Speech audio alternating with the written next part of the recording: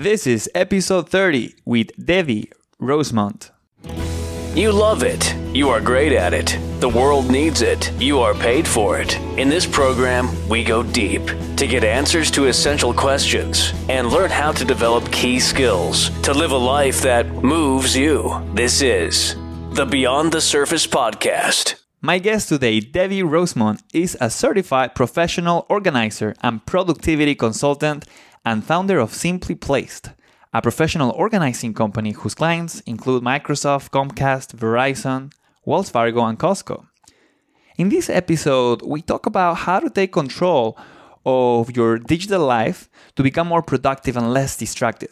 I asked Debbie for advice on how to deal with digital clutter, best practices for naming and organizing digital files, and digital minimalism, and how can we use this to simplify our online lives.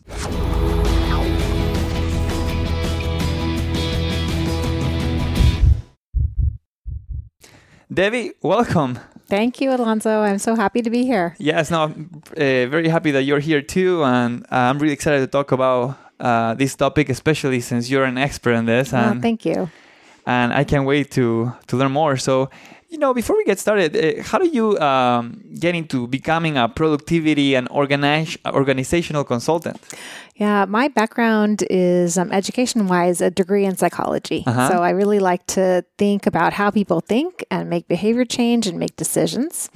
So taking that with some experience in human resources, and that's the people side of business. So how do businesses utilize their primary resource, their people, to help them be more productive? Combining that and wanting to start my own business, 16 years ago, I came to found Simply Placed. Oh, wow. Yeah. Well, something that I want to talk to you about for this episode is the digital decluttering, right? Let's really focus on the digital aspect of productivity. Right. How is digital clutter different than physical clutter, which is also something that you help people with, right? Yeah. Can I talk about how I think it's the same first? Oh, okay. Perfect. So I think clutter, whether it's digital or physical or mental or calendar clutter, it's what gets in our way of having time and space to focus on what's most important to us. So it's extra, it's excess, it's unnecessary, it's not valuable.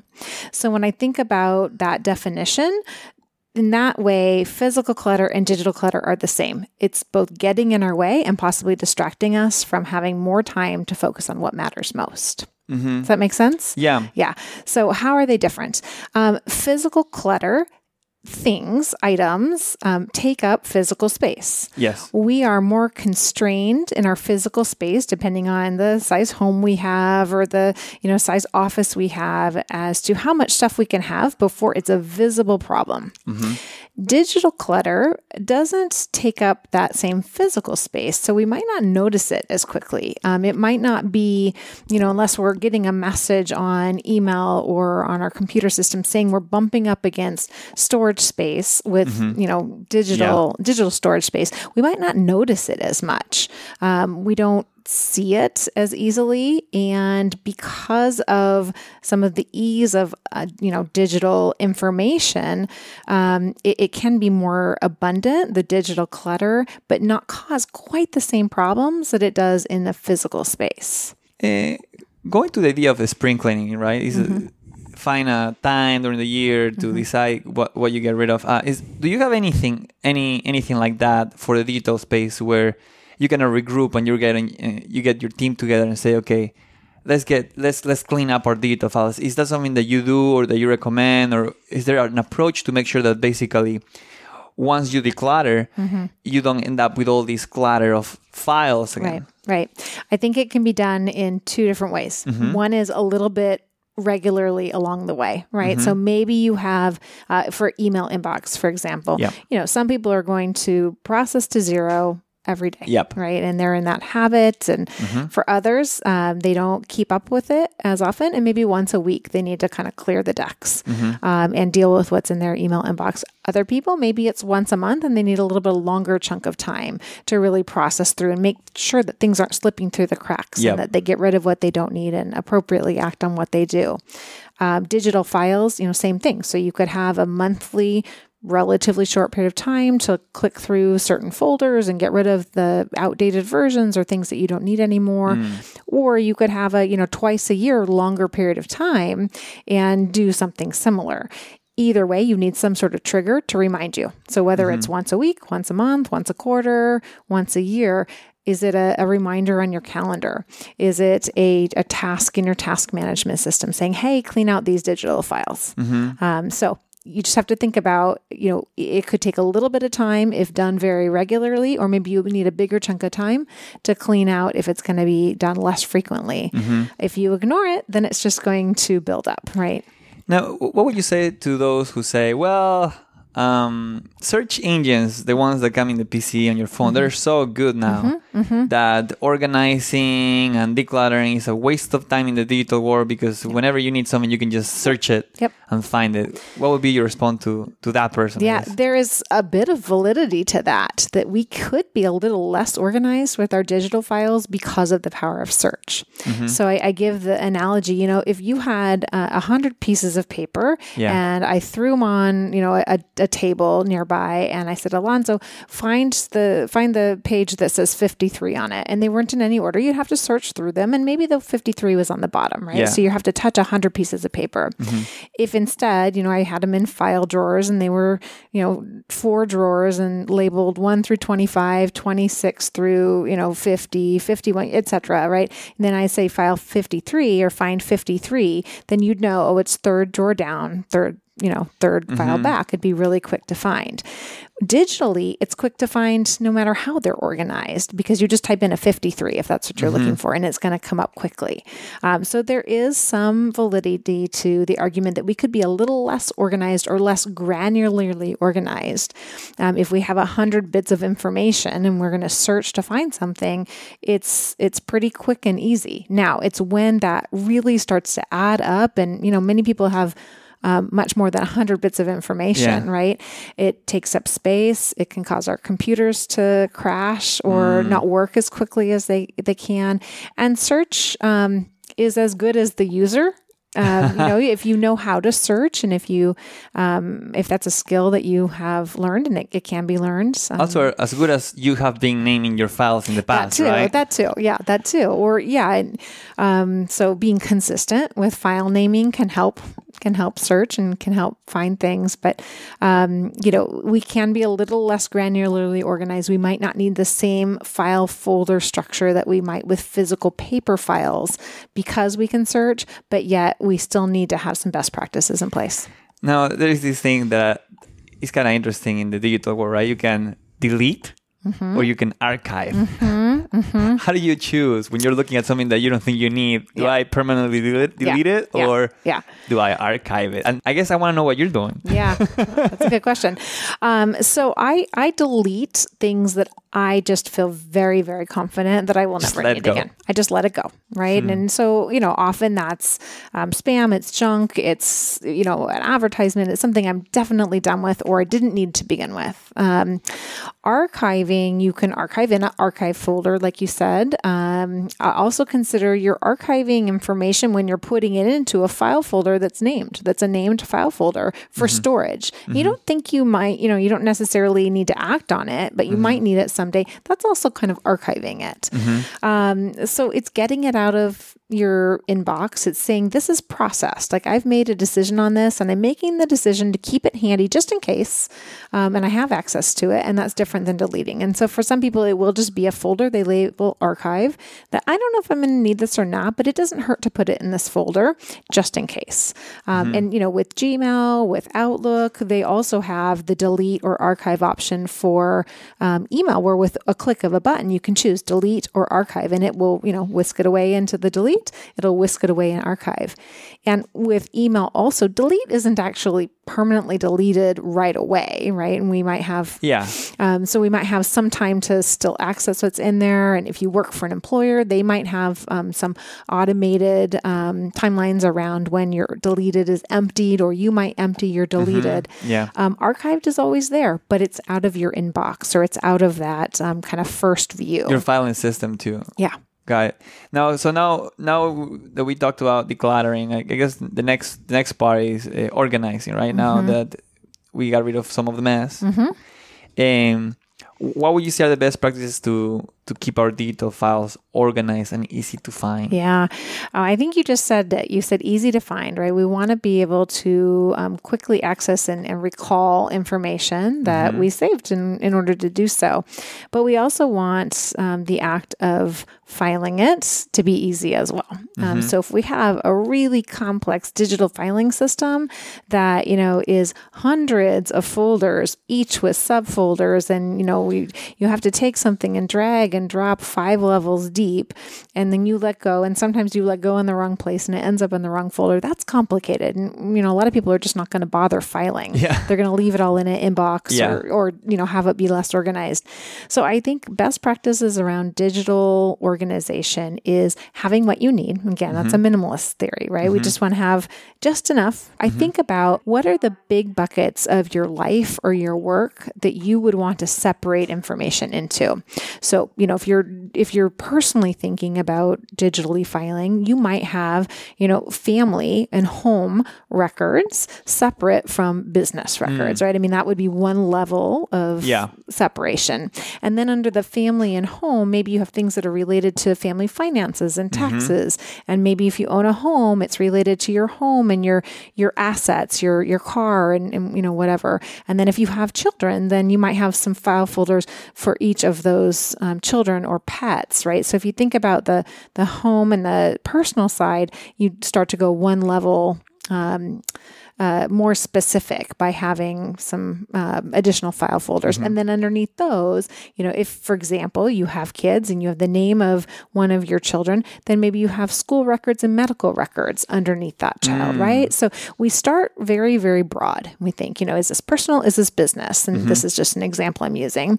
And then we get more specific. So under the business, you might have the different aspects of business. And if you're self-employed, then you probably have things like marketing and sales and operations and product or services. And, and then under that, you're going to have specifics again. So it's thinking very broad and then getting more specific. And the analogy I like to use is like a tree, right? You have a big trunk, and then off that trunk, you have these thicker branches, and off the thicker branches, you have thinner branches, and then you have leaves. Yeah. So you can really create, in fact, I've had some people kind of mind map in that way, a filing system, a digital filing system.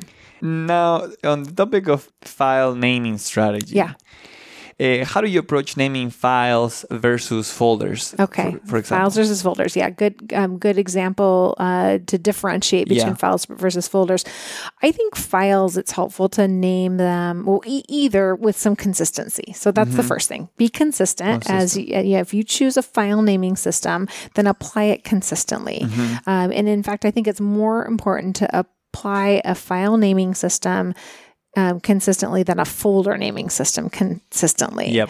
Folders can be more topic based, right? So like I was saying before, maybe it has to do with the house, and then maybe in the house it's home maintenance and home improvements and property taxes.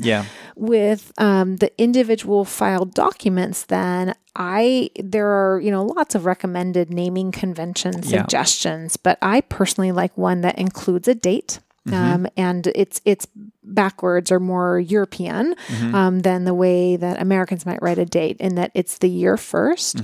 So, if you were to title something today that you created today, then it would be 2019, so 2019, and then the month, so 03, and then the date 31. And so the year, the month, the date. And when you start your documents or your files with that first, it keeps things in chronological order easily, right? Because you're going to be consistent with that date. Okay. And then you would do, what is the document? So the name of the document. That helps in that if you have more than one version of that document too, you will see the more current one first. Makes sense? Yeah.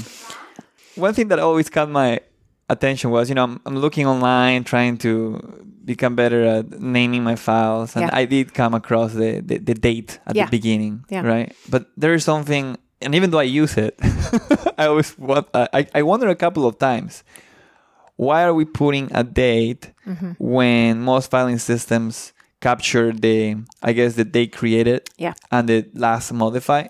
Right. And you could technically sort by that. You can. Yet today, I would say 99% of the filing name best practices online and from consultants or who knows, they tell you, use the date at the beginning. Yeah. Why? Well, one, it does, like I said, it just helps you visually organize. And you can sort by those columns. You can sort Exactly. by date created or date modified. But I think visually it just helps. Okay.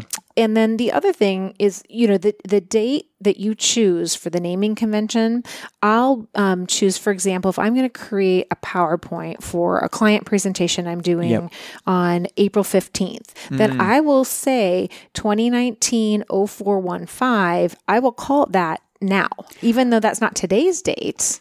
Bingo. Right.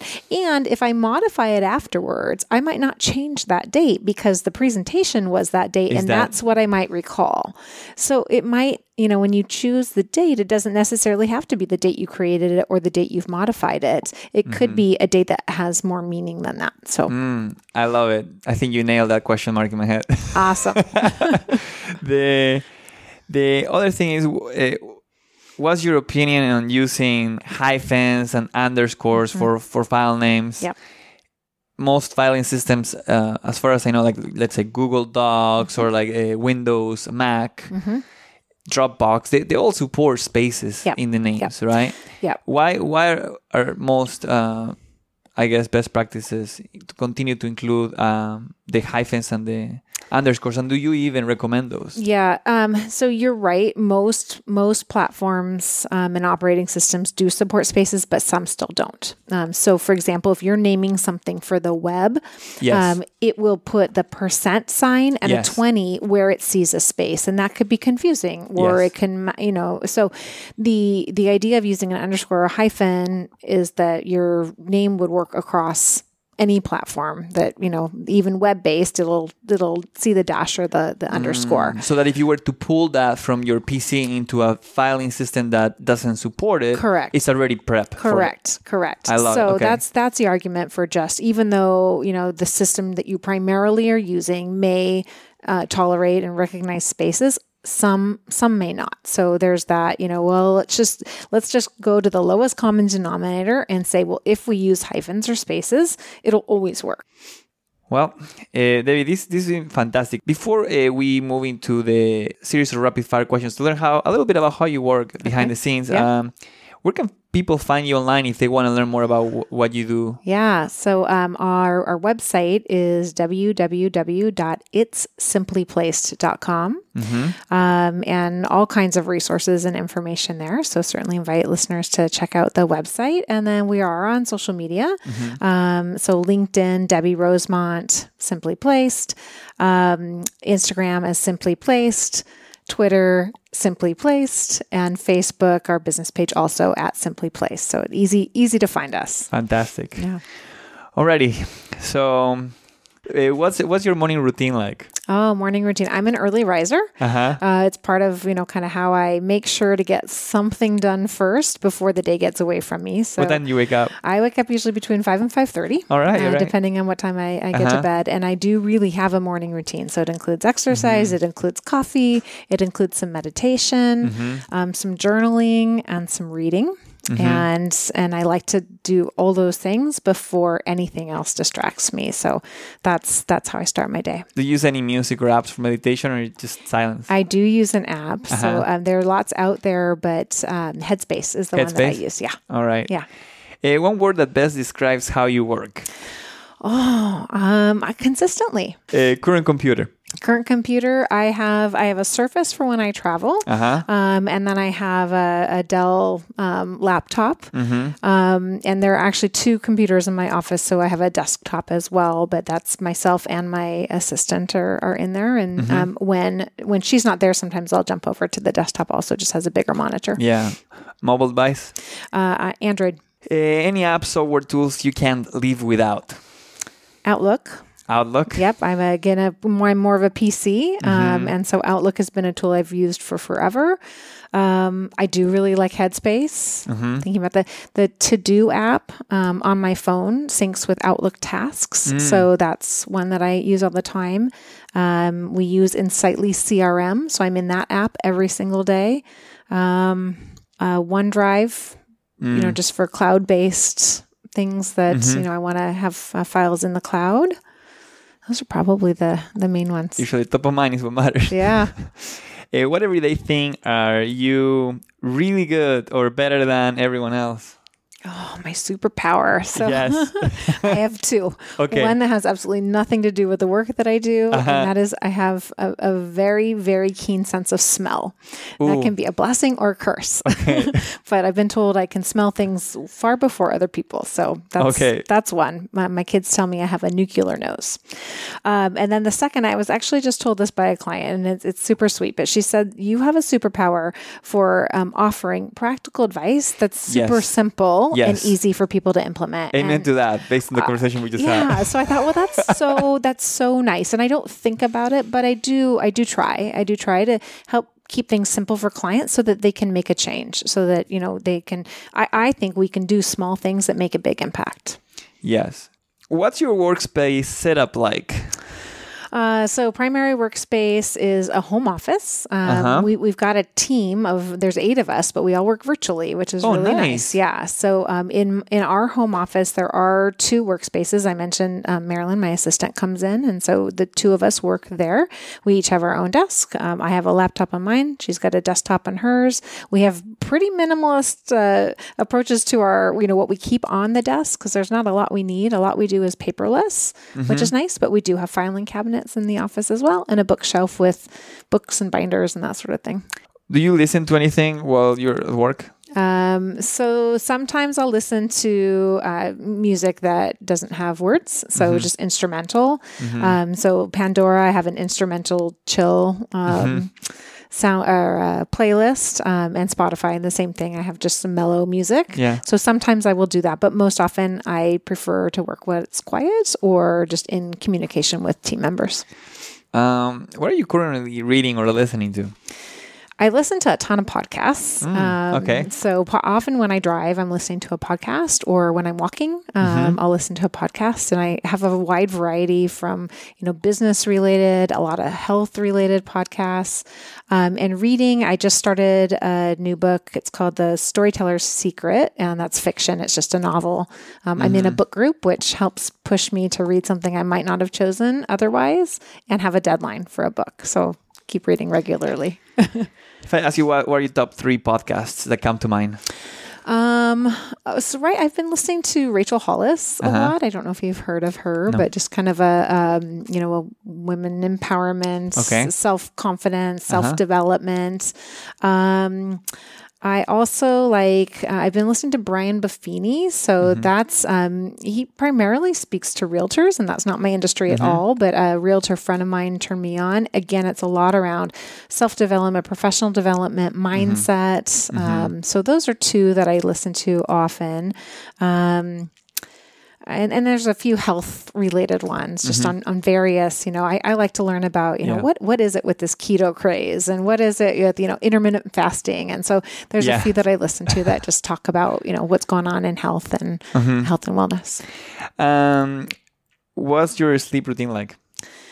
I try to get to bed by 10 because I get up at 5 or 5:30. About 7 hours of sleep feels just right to me. A little longer on the weekends. I don't get up at 5 or 5:30 on the weekends, but I'm usually up by 7. So try and get to bed by 10. What do you do when you feel overwhelmed or unfocused?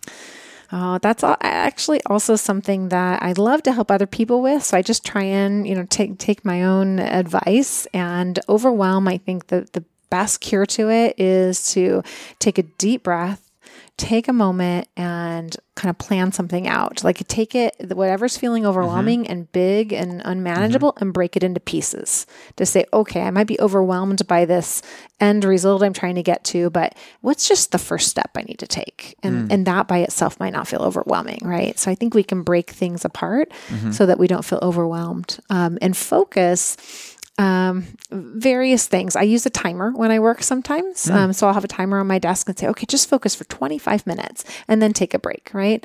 So I'll set the timer and that will help me stay on track. Again, setting some sort of reward or incentive up to, hey, if you stay focused on this, then you can do that. That helps a lot too. All right. In the last 3 years, what have you become better at saying no to?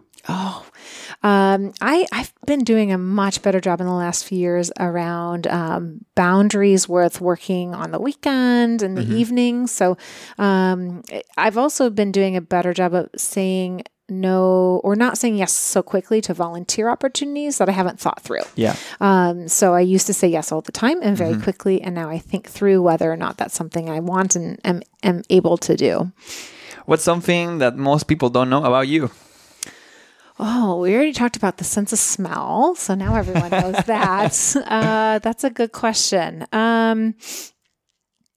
When I was 10 years old, our family was caught in the explosion of Mount St. Helens, and we were stranded in the middle of Washington for about a week. Oh, wow. Because of all the ash and got in the transmission, and we weren't able to get back home for a week. So I got to sleep on a gym floor for a week and experienced quite an adventure. Not many people know that. Well, that's great. Thanks for sharing. Sure. Last question. Yeah. And you can take your time for this one. Okay. If today was your last day on Earth, Okay. and everything you've created was all to disappear, but you could leave your loved ones and the world behind with 3 truths about life, what would those be? Wow, that's a big one. I think I would leave my family with the truth that they are loved and incredible people.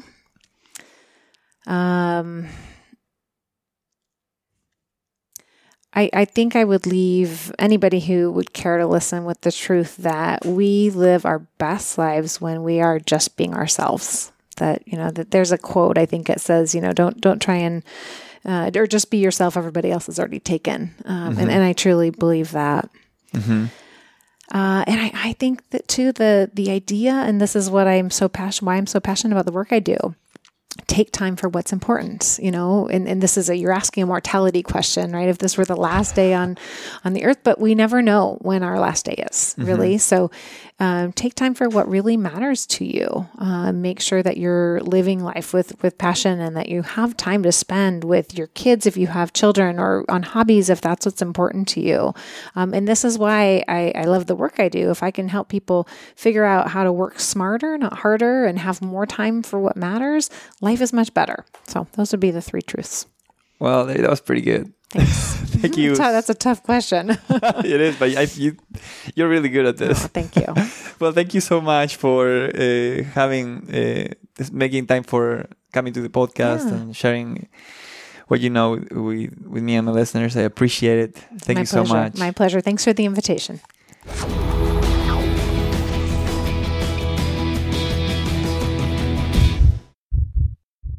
And that was my interview with Debbie Rosemond. A couple of quick announcements before you leave. For reference, you can access this episode's notes alongside other resources at bit.ly/BTSEP030. Again, that's bit.ly/BTSEP030. Finally, if you enjoy listening to this interview, the best way to support this podcast is by leaving a review in your podcast app. Thank you for tuning in, and remember to live a life that moves you.